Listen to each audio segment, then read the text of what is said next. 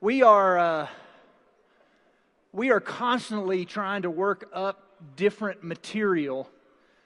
We have put some stuff together for a book on marriage, a study from the book of Proverbs. We have begun some studying in the Song of Solomon.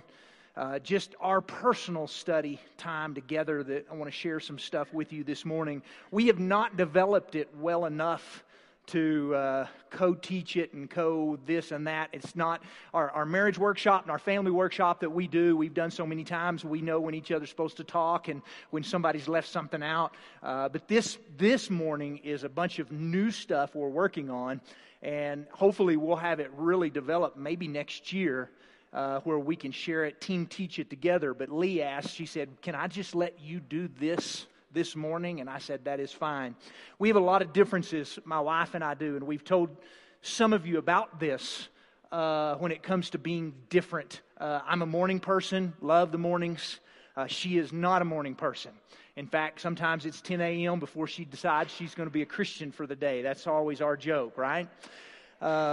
I like coffee in the mornings because I enjoy drinking coffee. She drinks coffee for the protection of other people. And so that's just the difference between us.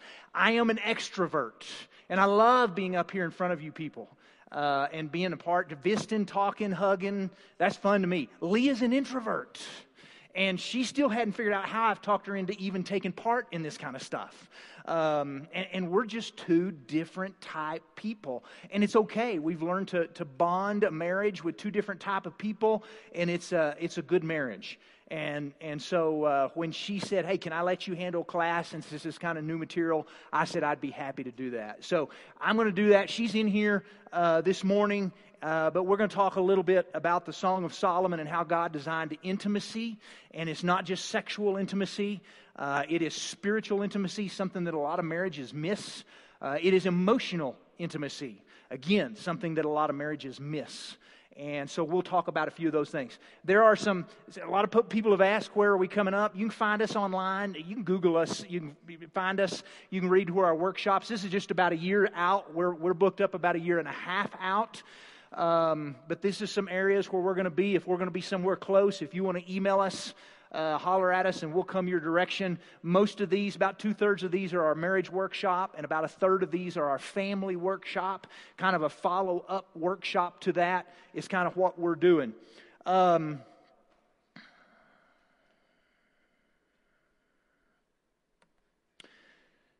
going to talk about kind of some essential maintenance. You want a good family?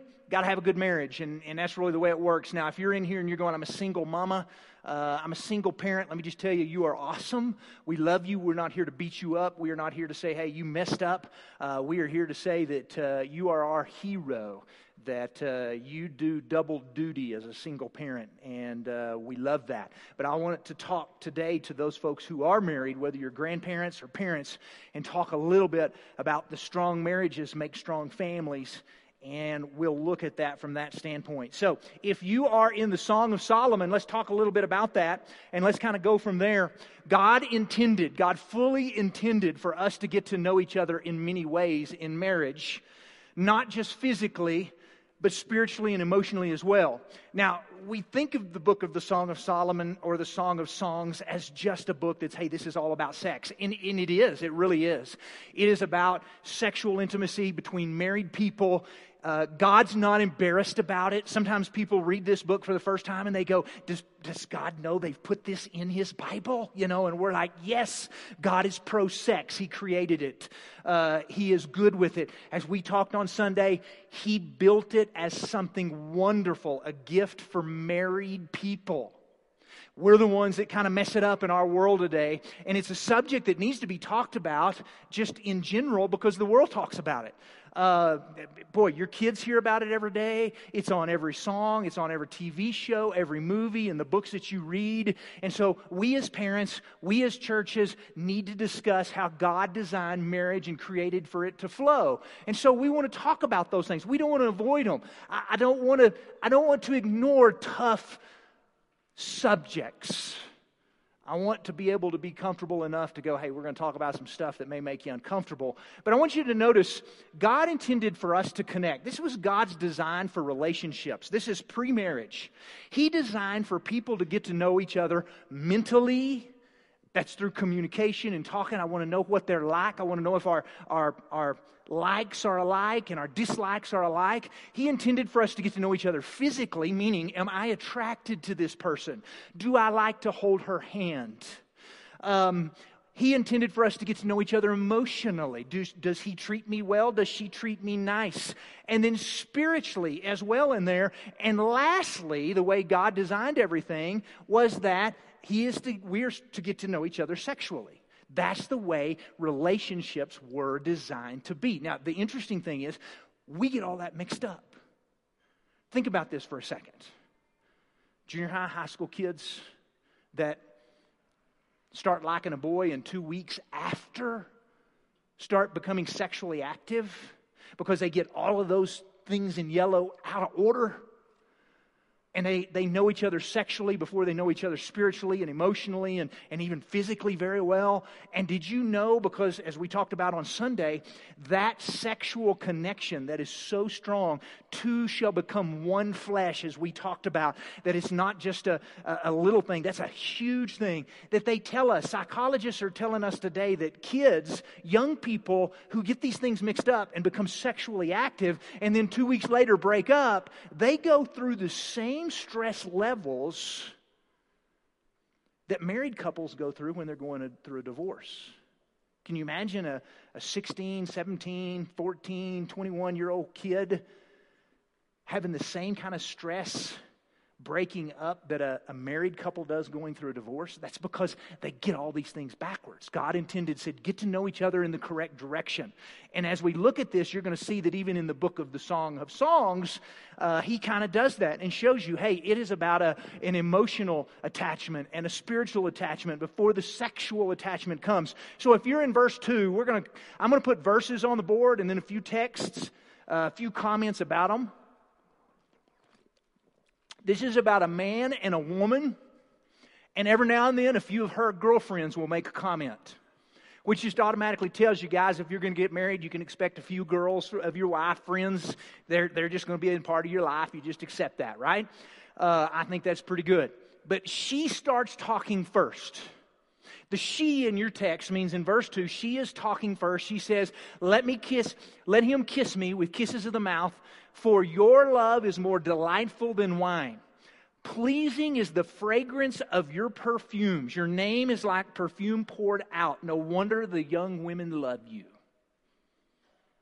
Now, right off the bat, I want you to catch that she pursues him as much as he pursues her. And we'll talk about that in just a minute.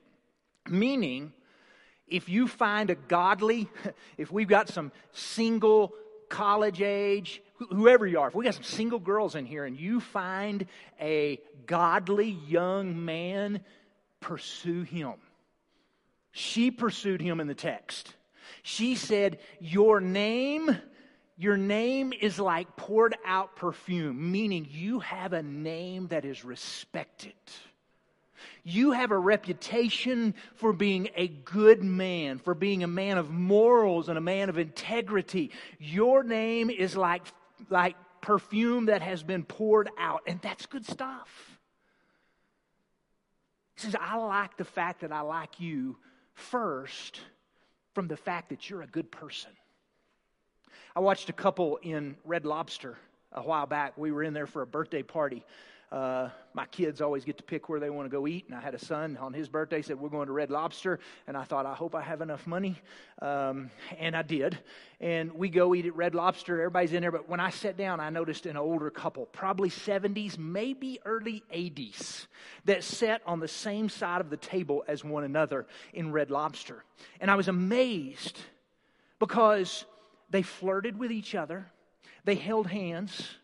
He put her napkin in her lap for her. They touched each other constantly. They laughed together. They had the best time. I looked at that couple and said, I want to be them when I'm in my 70s or 80s. That was love. It oozed off of them. You had no doubt that they loved each other just from the way that they looked at each other and the way they laughed with each other and the way they held hands waiting for their food and everything else. And as they got ready to leave, I had to say something because I had watched and watched. I'd even hit Lee with my elbow and said, look at them. Aren't they the cutest thing ever? And I said, I told them, I love the way you guys publicly love each other. There is no doubt that y'all are in love. Wouldn't it be neat to be married 40, 50 years, however many years God gives you, and people look at it and go, it's not just about how long they've been married. You can tell they love each other by the way they look at each other, the way they hold hands, the way they touch each other. That's healthy. That's a good thing. Lee and I had a lady, we went to eat at the Cheesecake Factory. That's one of her favorite places. And we went to eat at the Cheesecake Factory the other night. And we had to stand in line. There was about a 20-minute wait. And so we kind of snuggled up in a corner. We were off in California on a speaking engagement. And we snuggled off in a corner and were a little bit affectionate and held hands and talked and everything else. And when our number was finally called, I went up to turn my little thing in to go to our table. The lady said, are y'all like newly married? Are y'all newlyweds? And I said, 29 years newlyweds. And I thought, hey, we did something right because somebody noticed that we love each other. You know, I like marriage. I really, really do. And I like being married. I'm not a perfect husband. She will tell you she's not a perfect wife. I think she's pretty perfect. But I really believe as you look at what God teaches us in the book of Song of Songs, God ordained romance, love, emotional and spiritual and physical intimacy. All of those things. I like being married. I'm not afraid to mention that. I am affectionate. I'm romantic. I like sending love letters or love texts. That's just me. I'm not going to shy away from that. I like to hang out with my wife. I don't like to be gone from my wife. When I go on mission trips and she can't go with me for a week, I spend a ton of money on phone calls because I refuse to go a day without being able to talk to her. And I'm not going to be embarrassed or ashamed of that because God created companionship. He created intimacy. And people out there will say, hey, don't get married. It's just downhill from there. And there are some people that don't do marriage right, and it does take two. But when it's done right, it is so good. But notice what attracts her to this man. It is first and foremost the fact that he's got a good name. It is a blessing to marry this man. And she says, right there in verse 3, she says, you love her so well, you love me so well, that the other women are jealous. How awesome is that? Men, how awesome is it that you treat your wife so well that you don't make your wife jealous of other women. Other women are jealous of how well you treat your wife. That's what marriage is supposed to be like. Treat her well. Verse 4, take me away with you. Let's hurry. She's talking about into the bedroom, into the chambers, into the king's chambers. Keep going. And her friends look at the relationship and say, if I can paraphrase, y'all are the cutest couple ever. Y'all are made for one another. And I can tell that he loves you for how well you treat each other. Isn't it amazing how well marriage works when you both think you got the better end of the deal? In verse 5 and verse 6, I want you to notice this about her. She's still talking. He hadn't said a word yet. She says, dark I am. I want you to notice something. A woman's skin during this time was a trait of beauty. And if you had very fair skin, if you didn't have to work, if you were wealthy and if you were prim and proper and did not have to get outside and did not have to get work, and your skin was not wrinkled and it wasn't tanned and it was white and it was pale, you were considered, you're prestigious. You are special because you do not have to work. She says, I'm not one of those kind of women. She said, I am dark. Do not stare at me because I am dark. I am darkened by the sun. She says, I've had to work. I've had to serve. I've had to work in the vineyards. She's a servant. She worked outside her home. Whether she wanted to or not, she did it. She was willing to do it. Rachel in the Bible was a shepherdess, and Rebekah was a woman who watered her family's animals, and Moses' wife was a shepherdess. And the woman in Proverbs 31 that everybody kind of holds up to here was a woman who served and worked, and you could tell that she loved God by the way that she served other people and worked, whether it was in the home or outside the home. In verse 7, she says, tell me where you're going to be. Where are you going to be grazing your flocks and the rest of your sheep? Because I would like to bump into you. I'd like us just find you. I just need to be around you. I need to see you. I need to know where you are. She says, I'm willing to chase you.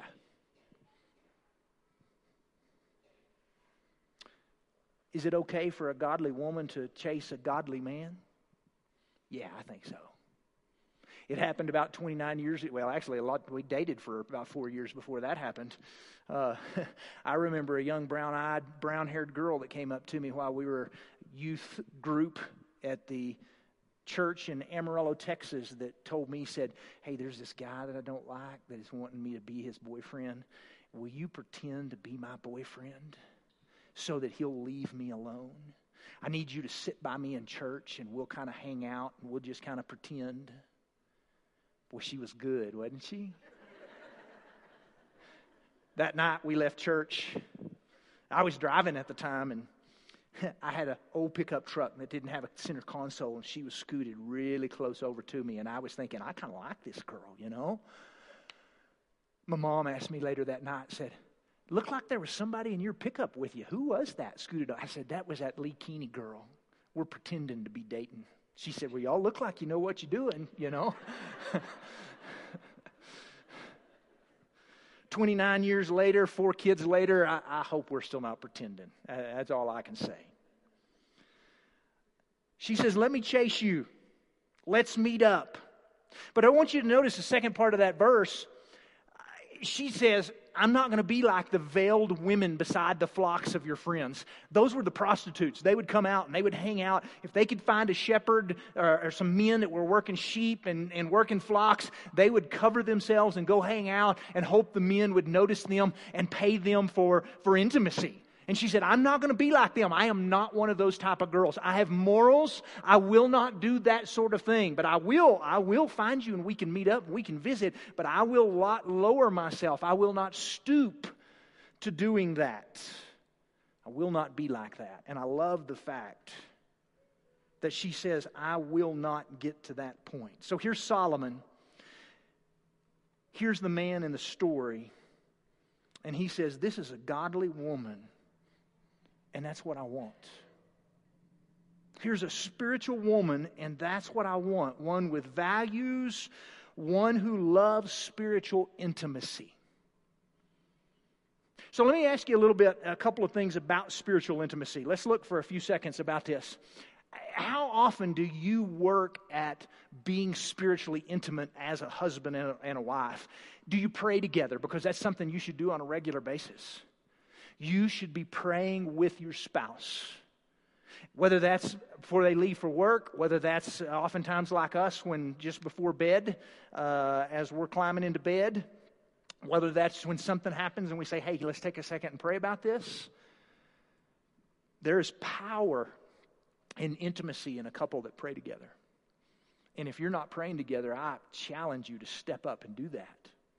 And I will tell you There may be more intimacy in praying together as a couple, more oneness, than there is in sexual intimacy. Because if you have ever prayed with your wife, and she allows you to see the secret places of her heart that generally she only reserves for God to see, you're seeing things and being allowed into a place that is so intimate. Do you worship together? One of my favorite times of the week is Sundays. Sundays can be painful sometimes, because sometimes I'm running around crazy making sure everybody knows what they're doing on Sunday morning for worship and everything else. But man, when the singing finally starts and I can lean over and sit next to my wife and we can praise God together and hold hands during prayer time and take communion together, there is power in a couple that spiritually does that. How about reading the Bible together?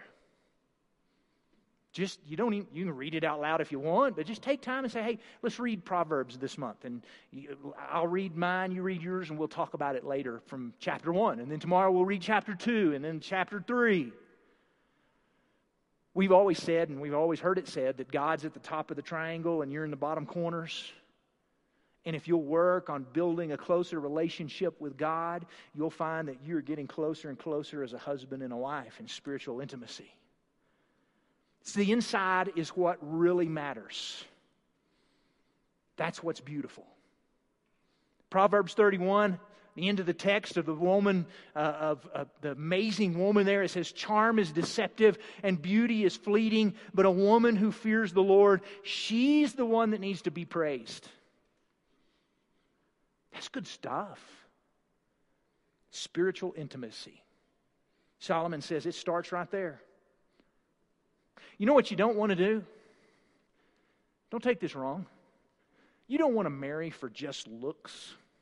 I had a guy one time told me, he said, he'd be coming in for counseling. He said, man, I just wanted a trophy wife. I said, you messed up. I said, you got to fall in love for something other than just what she looks like. A trophy wife's all right, but a trophy marriage is what you really want. That's what really matters, a trophy family. Don't just marry for looks. Because, think about this for a second, and again, don't take this wrong. Your wedding day is probably the prettiest you will ever see your wife. It's the pinnacle of beauty. Think about it, all right? She has worked for months to get in shape to fit beautifully inside that wedding dress. She is 10. The wedding's at 7 o'clock at night. She started getting ready at 9 a.m. that morning. She is perfect when she comes down that aisle. Enjoy it. That's the pinnacle. That's the top. She's going to be as beautiful as you have ever seen her right there. Pretty incredible. What you need to do if you're going to marry for looks, make sure she or he looks like Jesus, because your bodies go downhill. And if you're marrying for just physical attraction, you're in trouble. Make sure it's a spiritual attraction. Be spiritually intimate. Grow together spiritually. Pray together. Find time to do that. Spiritual intimacy. Now, that's not all of it, because of the Song of Solomon. The Song of Songs also says, hey, there's something called emotional intimacy as well. And this isn't just physical, this is emotional. This is how I treat you. And this is, notice right off the bat, we're not even physical yet. Verse 9 in the text, if you've got your Bibles. Notice, he finally speaks. Notice what he calls her. I love it. He says, my darling, my darling. 9 times in the book of the Song of Songs, he calls his bride darling. Now that word in the original language is the word my most intimate friend. That there is nobody that I am closer with than you. Notice that his words are kind. His words are gentle. You get to the next part of verse 9 and notice what he says. Now, these were different times. He actually says, hey, my darling, you are like a mare amongst Pharaoh's chariots, horses. Now, guys, I'm telling you, you may not be wanting to call your wife a horse today because she may not take that well. But he says it in full, complete seriousness, because we're not just talking any horse. We're talking Pharaoh's number one beautiful stallion. It is the horse of all horses. And he says to her, you're like that. There is no other. There is nobody that compares to you. Everyone else pales in comparison. There's no greater horse. And he'll continue to notice. I like what he says. He says, your cheeks are beautiful with earrings, your neck, strings of jewels. He just goes down and talks about her body for a while. He notices the small details that matter. He'll talk about her hair. I love your hair. Your eyes. He'll say, I love your eyes. He'll say, I love your teeth. That's not something we compliment very often unless we look at our spouse and go, I'm glad you brushed your teeth today. Or maybe in some states, I'm glad you have all your teeth today, right? Notice, men, that he is paying attention to all the small details. Nothing physical is happening. He has built and is continuing to build her up emotionally.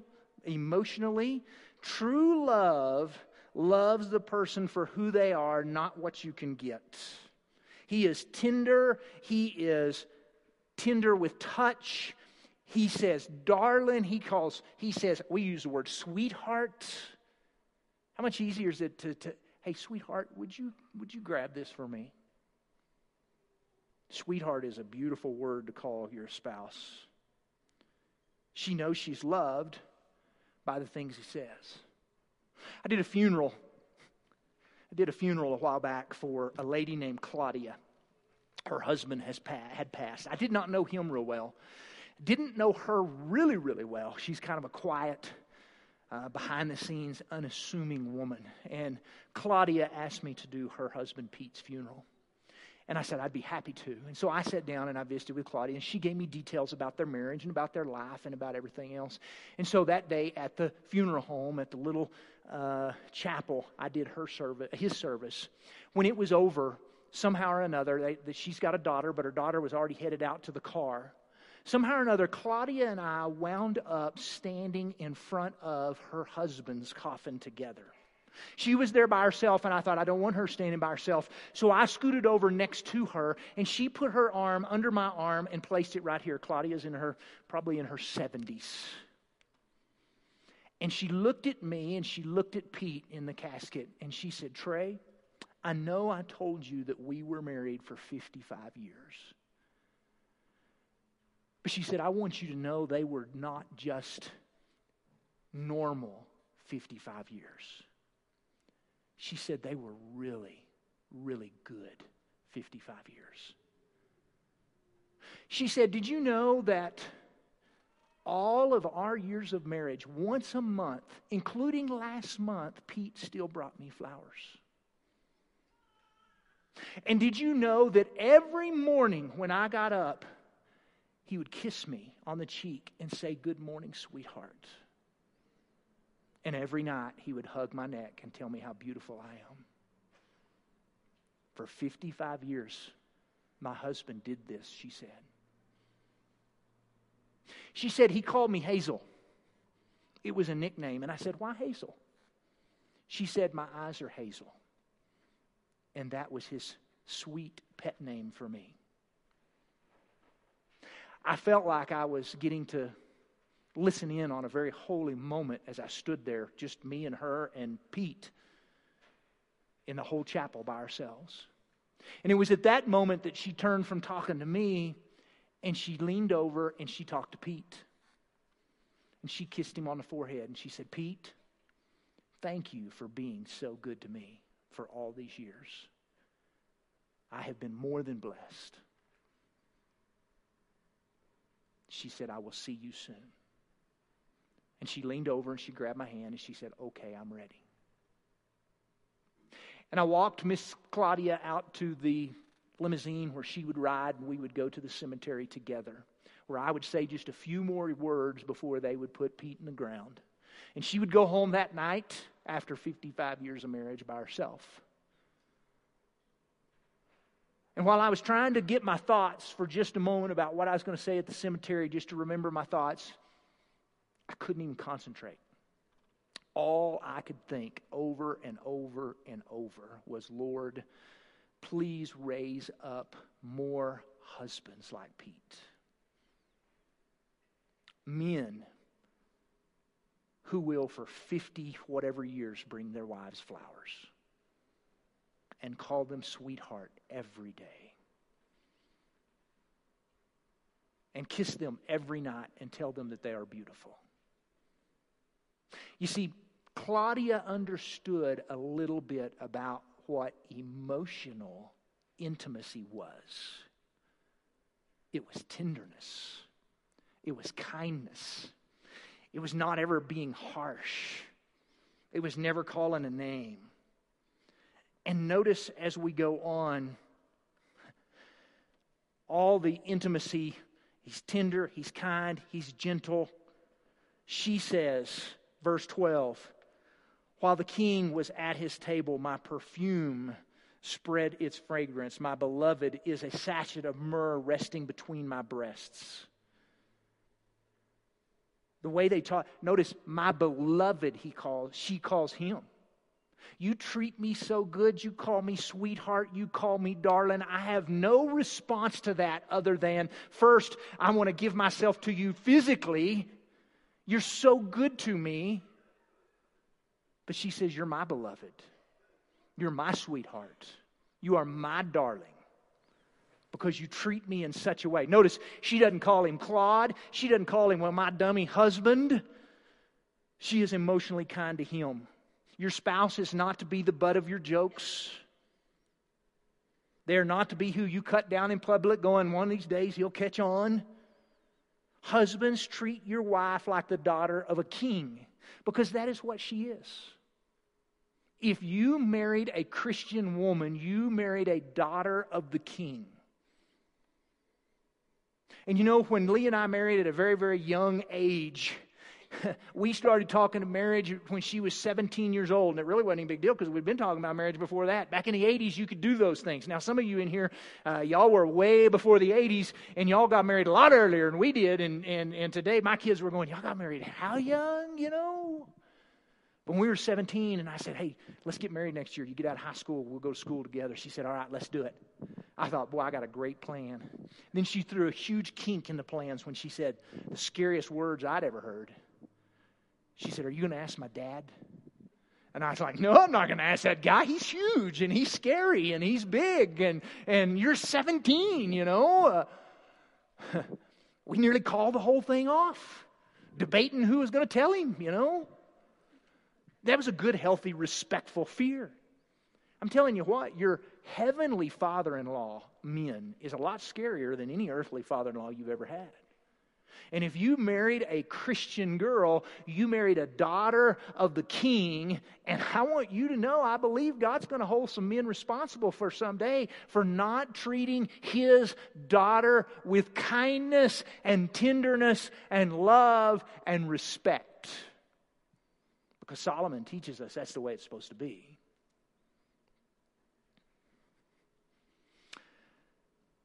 Don't cut them down in public. I knew a guy one time, that was his thing. He just loved making his wife the butt of his jokes. And it bothered me. That always bothered me. I didn't even like to run around with him. And it really bothered me to run around with him when she was with us, because he'd do it right in front of her. Talk about her bad cooking and then laugh, you know. One day I finally said, hey, man, you cannot keep doing this. This is not good for your marriage. It's not good for her. You're not treating her kind. It is not emotionally healthy for her. I said, I'll just tell you what's going to happen. First, she'll never be the wife you want her to be. And number two, there'll probably come a time in her world somewhere down the line where she's going to go, why am I with this guy? His response, "Psh, I'm the best thing she's got going." Year and a half later, guess who comes strolling into my office? Guess why he's there? She's left. How do I get her back? Guess what I told him in a very nice way? I told you this was going to happen. You just can't treat your wife this way. Wives, treat your husbands with love and kindness and tenderness and respect, because that's what God has told us to do. You got spiritual intimacy, you got emotional intimacy, and then finally, they're going to start talking some physical intimacy. Notice him right off the bat. He says, "How beautiful you are." He calls her again, "my darling." He doesn't call her woman. He doesn't even call her wife. "My darling." Talk about a term of endearment. How beautiful your eyes. She turns right around and says, "And how handsome you are, my beloved." How charming. They are one another's standard of beauty. Do you know? Does that make sense, what they are to each other? Physically, they can't get enough of each other. They just are. Proverbs chapter 5, verse 19, they just are intoxicated with one another. And we look at newlyweds sometimes, and we go to those newlyweds and we go, y'all are so ooey and gooey. And here's Solomon, and here's God going, you know, there's no reason after 29 years you're still not that way, and after 50 years you're still not that way. Your spouse should be your standard of beauty. Meaning, he says, you are my darling. You are so beautiful. And she said, "You are so handsome." There's nobody in there. He doesn't go, "Out of all the 5 girls that I know, you're the prettiest of those 5. Yeah, he didn't say that. You know, I think God created marriage for you to be head over heels in love with your spouse, to the point that whoever your spouse is, they're the ones that rock your world. They are your standard of beauty. Think about it. From the beginning, Adam and Eve. He created Adam, he created Eve, he brought Eve to Adam, and he said, "Hey, here's your wife." Man, Adam was excited about that, wasn't he? I mean, he had gone to sleep naming animals and last thing he saw was a big brown cow, and he wakes up and here's Eve. And the Bible actually says, there was Eve, as in to say, he woke up and said, "Whoa, where did she come from?" And I don't know how God made dimensions of women. I don't know what God would have made Eve look like, but I can guarantee you, if you compare her to the brown cow he'd just seen, she's looking mighty good, I promise. And Adam doesn't look over and go, "You know, I've seen a lot of women and you're pretty good looking." He goes, "You're the best looking thing I have ever laid eyes on." And she thinks to herself, "I've never seen a more handsome man." Did Eve really believe Adam was the most handsome man in the world? Yes, because he was the only man in the world. And he didn't sit back going, "Man, there's so many girls I can marry here." No, he was like, "She's the only one I want." God created marriage that way. When you choose your love. I chose my love on August the 12th, 1988. When you choose your love your choice every day. Love it. It's good stuff. I don't ever sit back and go, "You know, did you see that one movie? Man, that girl is a fine. I would never, ever say that.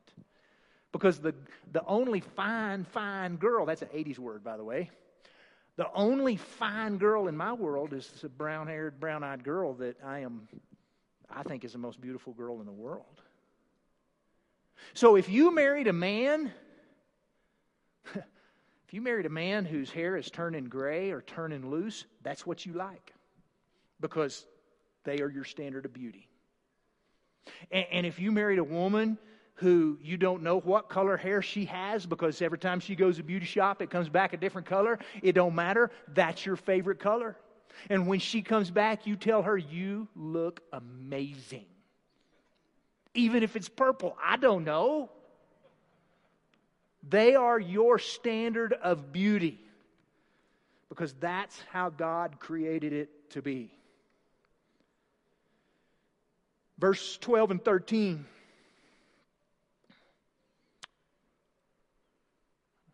One sec. Let me see if I can find it here. Oh, here it is. Let's keep going. Ladies, so let me ask you this. This is a good time to stop for a second. How would you feel about yourself if your husband was spiritually and emotionally intimate with you? If he constantly called you sweetheart and darling like it was your name? How would it make you feel about yourself? Would you just not feel like a queen? And husbands, your wife, and wives, you can apply this to your husband. Your wife, your spouse will get self-esteem from somewhere.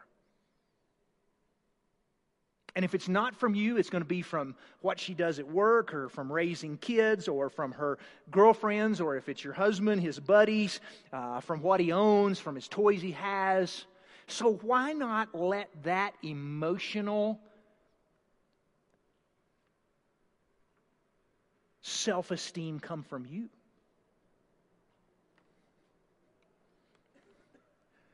How does she feel about all this? I mean, he just keeps praising her and praising her. You're beautiful, you're beautiful, you're beautiful.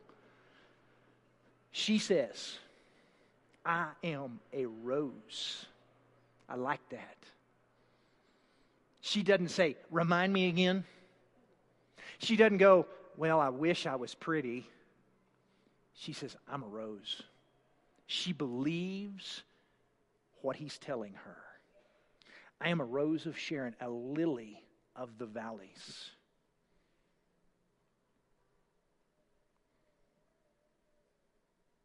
He continually builds her up, and she believes it. If you make your job to be the emotional self-esteem, the person who gives your spouse emotional intimacy, if you tell them that she is gorgeous or he is handsome, don't take pop shots about your spouse's body or their looks.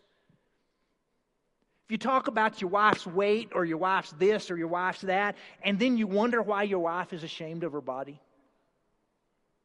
You know, the woman in the Song of Solomon, you never get any doubt that this woman is not ashamed of how she looks. She says, now I'm really tan. But he goes, man, you look good. And she goes, thank you. And honestly, she says, I'll show you how good I look. Because he has built her up emotionally over. He makes her feel great about her body. Whether she was 18 or 28 or 58 or 78. He says, after she says, I'm a rose, he says, you're a lily among thorns. You're the only flower out there. Everybody else compared to you is a thorn. No one compares to you. That is exactly what he says. You are the queen. Look in verse 3, that's chapter 2. Chapter 2, verse 2 and 3. Notice in your text, she says, I delight to sit in his shade. I love that. I want to sit in his shade, meaning I want to be with him at all times. I want his protection. I want him to be the one that emotionally gives me what I need, who spiritually gives me what I need, that I'm spiritually intimate with, physically intimate with. I want to be in his shade. I want his protection. I want his body. He makes me feel good about myself, and it makes me want to spend more time with him. I don't want Lee looking looking for shade anywhere other than me. She feels the same way. And ladies, your husband needs to know he is handsome. He is strong. He is amazing. And I've heard men and women say, well, he should know that. They should just know that. She should know she's a good mom. She should know she's beautiful. Look at her. She's pretty. I said, don't tell me, tell her. She's the one that needs to hear it regularly. Your spouse needs to hear it so that when they hear it elsewhere, it's really not any big deal. When some woman comes up and tells me, I think you're pretty handsome, or I think you're funny, or I think you're a good dad, or I think you look nice in that shirt. You know what my natural response is? I hear that from my wife all the time. So yeah, I believe it. Because my wife already builds me up that way. You be kind and you be tender. And you teach your children to be the same. Husbands, you treat her like a queen, and you refuse to don't you let anybody not treat her like the queen. You know, growing up, my dad was a very quiet, little unassuming guy, in a sense that when he spoke, listened, because he didn't talk all the time. But I'll tell you, you knew you were in trouble if he ever caught you mouthing off to mom. If you ever were disrespectful and rude it was to mom, but it was his wife. Boy, you knew you messed up. I don't know how many times we heard, you don't be disrespectful to your mother. And when he said it in a way that meant business. It wasn't jokingly. He said, don't mess with the queen. And we believed him. And that's how we were raised. I've tried really hard to raise my boys in the same way. You need to try to raise your kids in the same way. When they were little, I used to say, hey, I brought you into this world. I can snuff you out and make another one just like you. You treat the queen right. I've raised 4 boys that love their mama. Nothing makes me more happy other than the fact that they love their God. They open the door for her. They carry bags for her. They serve her. They go out of the way to tell her constantly, you're an amazing cook. You do this, you do that. Don't you ever allow your kids to talk back to the queen. Solomon wouldn't have had it. And if they're all bigger than you are, you better get a stick. Big stick if you need one. Don't let them talk back to the queen.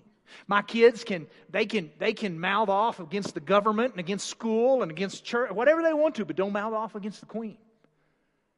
That's not going to work.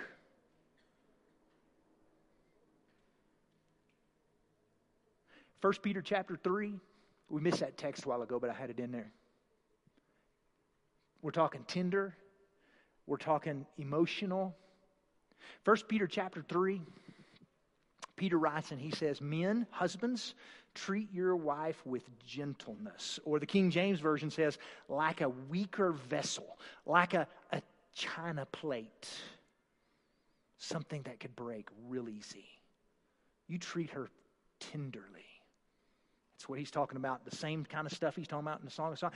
And Peter goes, and if you don't, God's not going to listen to a word you say when you pray to him. As if to say, your heavenly father-in-law is watching you. Take care of the queen. Verse 4.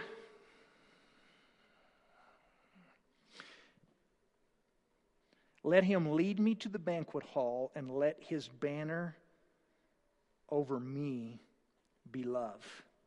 You know what she says? He loves me not only in private, but also publicly.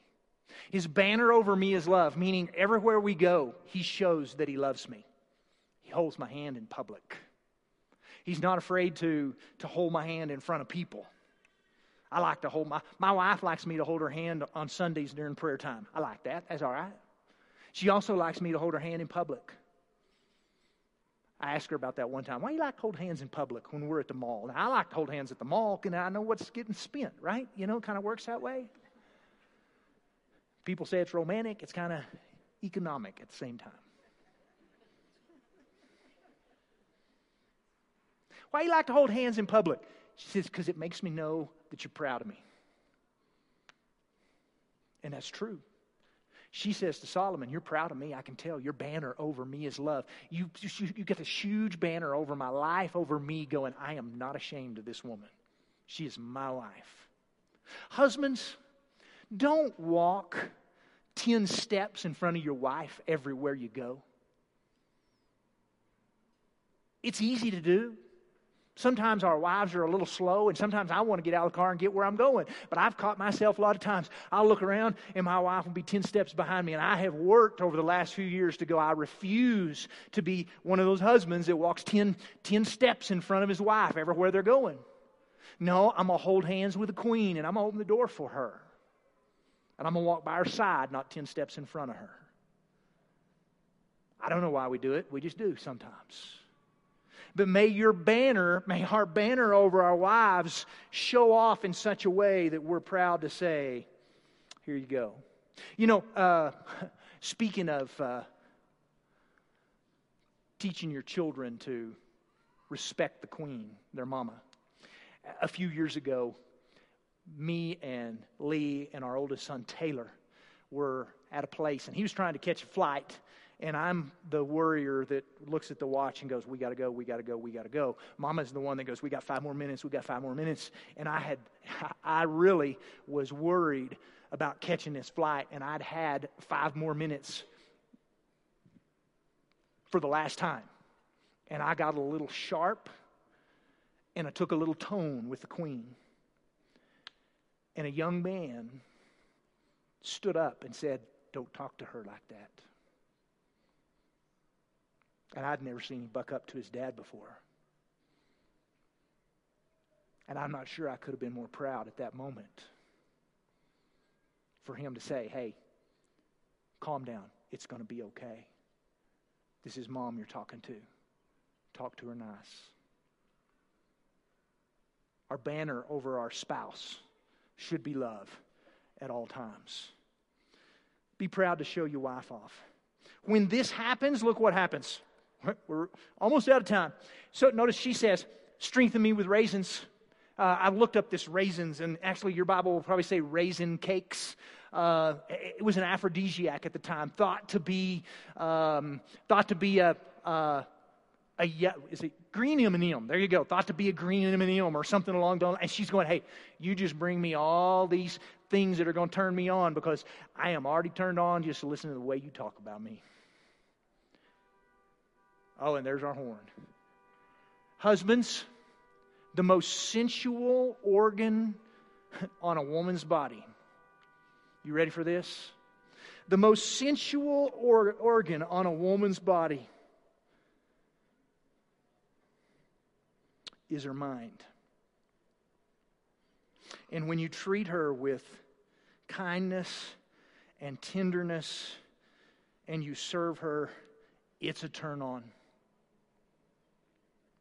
And when you leave in the mornings and you don't take care of the trash and you leave the car on empty and you don't check in all day long and you don't send a text that says, I miss you, and you get home and you greet the dog before you greet her and you ask, what's for supper, instead of what can I do to help you with supper? And when you crash in the chair and you don't help with the dishes or ask, can I help you with the dishes? And then you wonder at bedtime why she's not in the mood.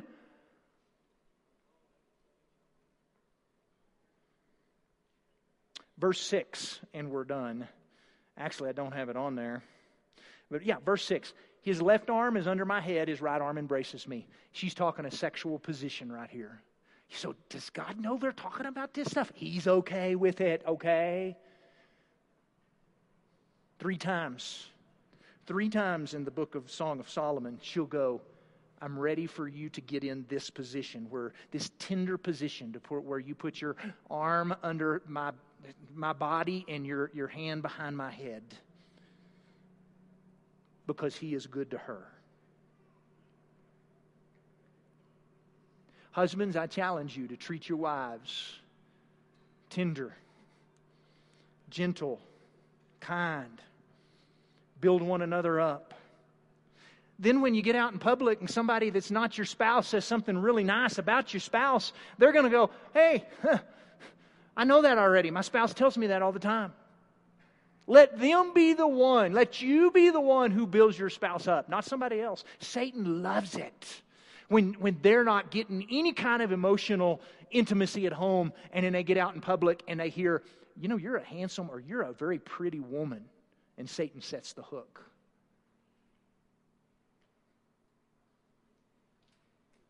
Satan sets the hook. We have had a great time teaching classes. Thank you. We are honored that you have come our way. I want 2 seconds to say a prayer and ask God to bless our marriages. Father, thank you for marriage. Thank you for relationships. It is the most valuable, other than you, it is the most valuable thing that we have. Our family, our spouse, and our kids. May we never take them for granted. In Jesus' name we pray. Amen.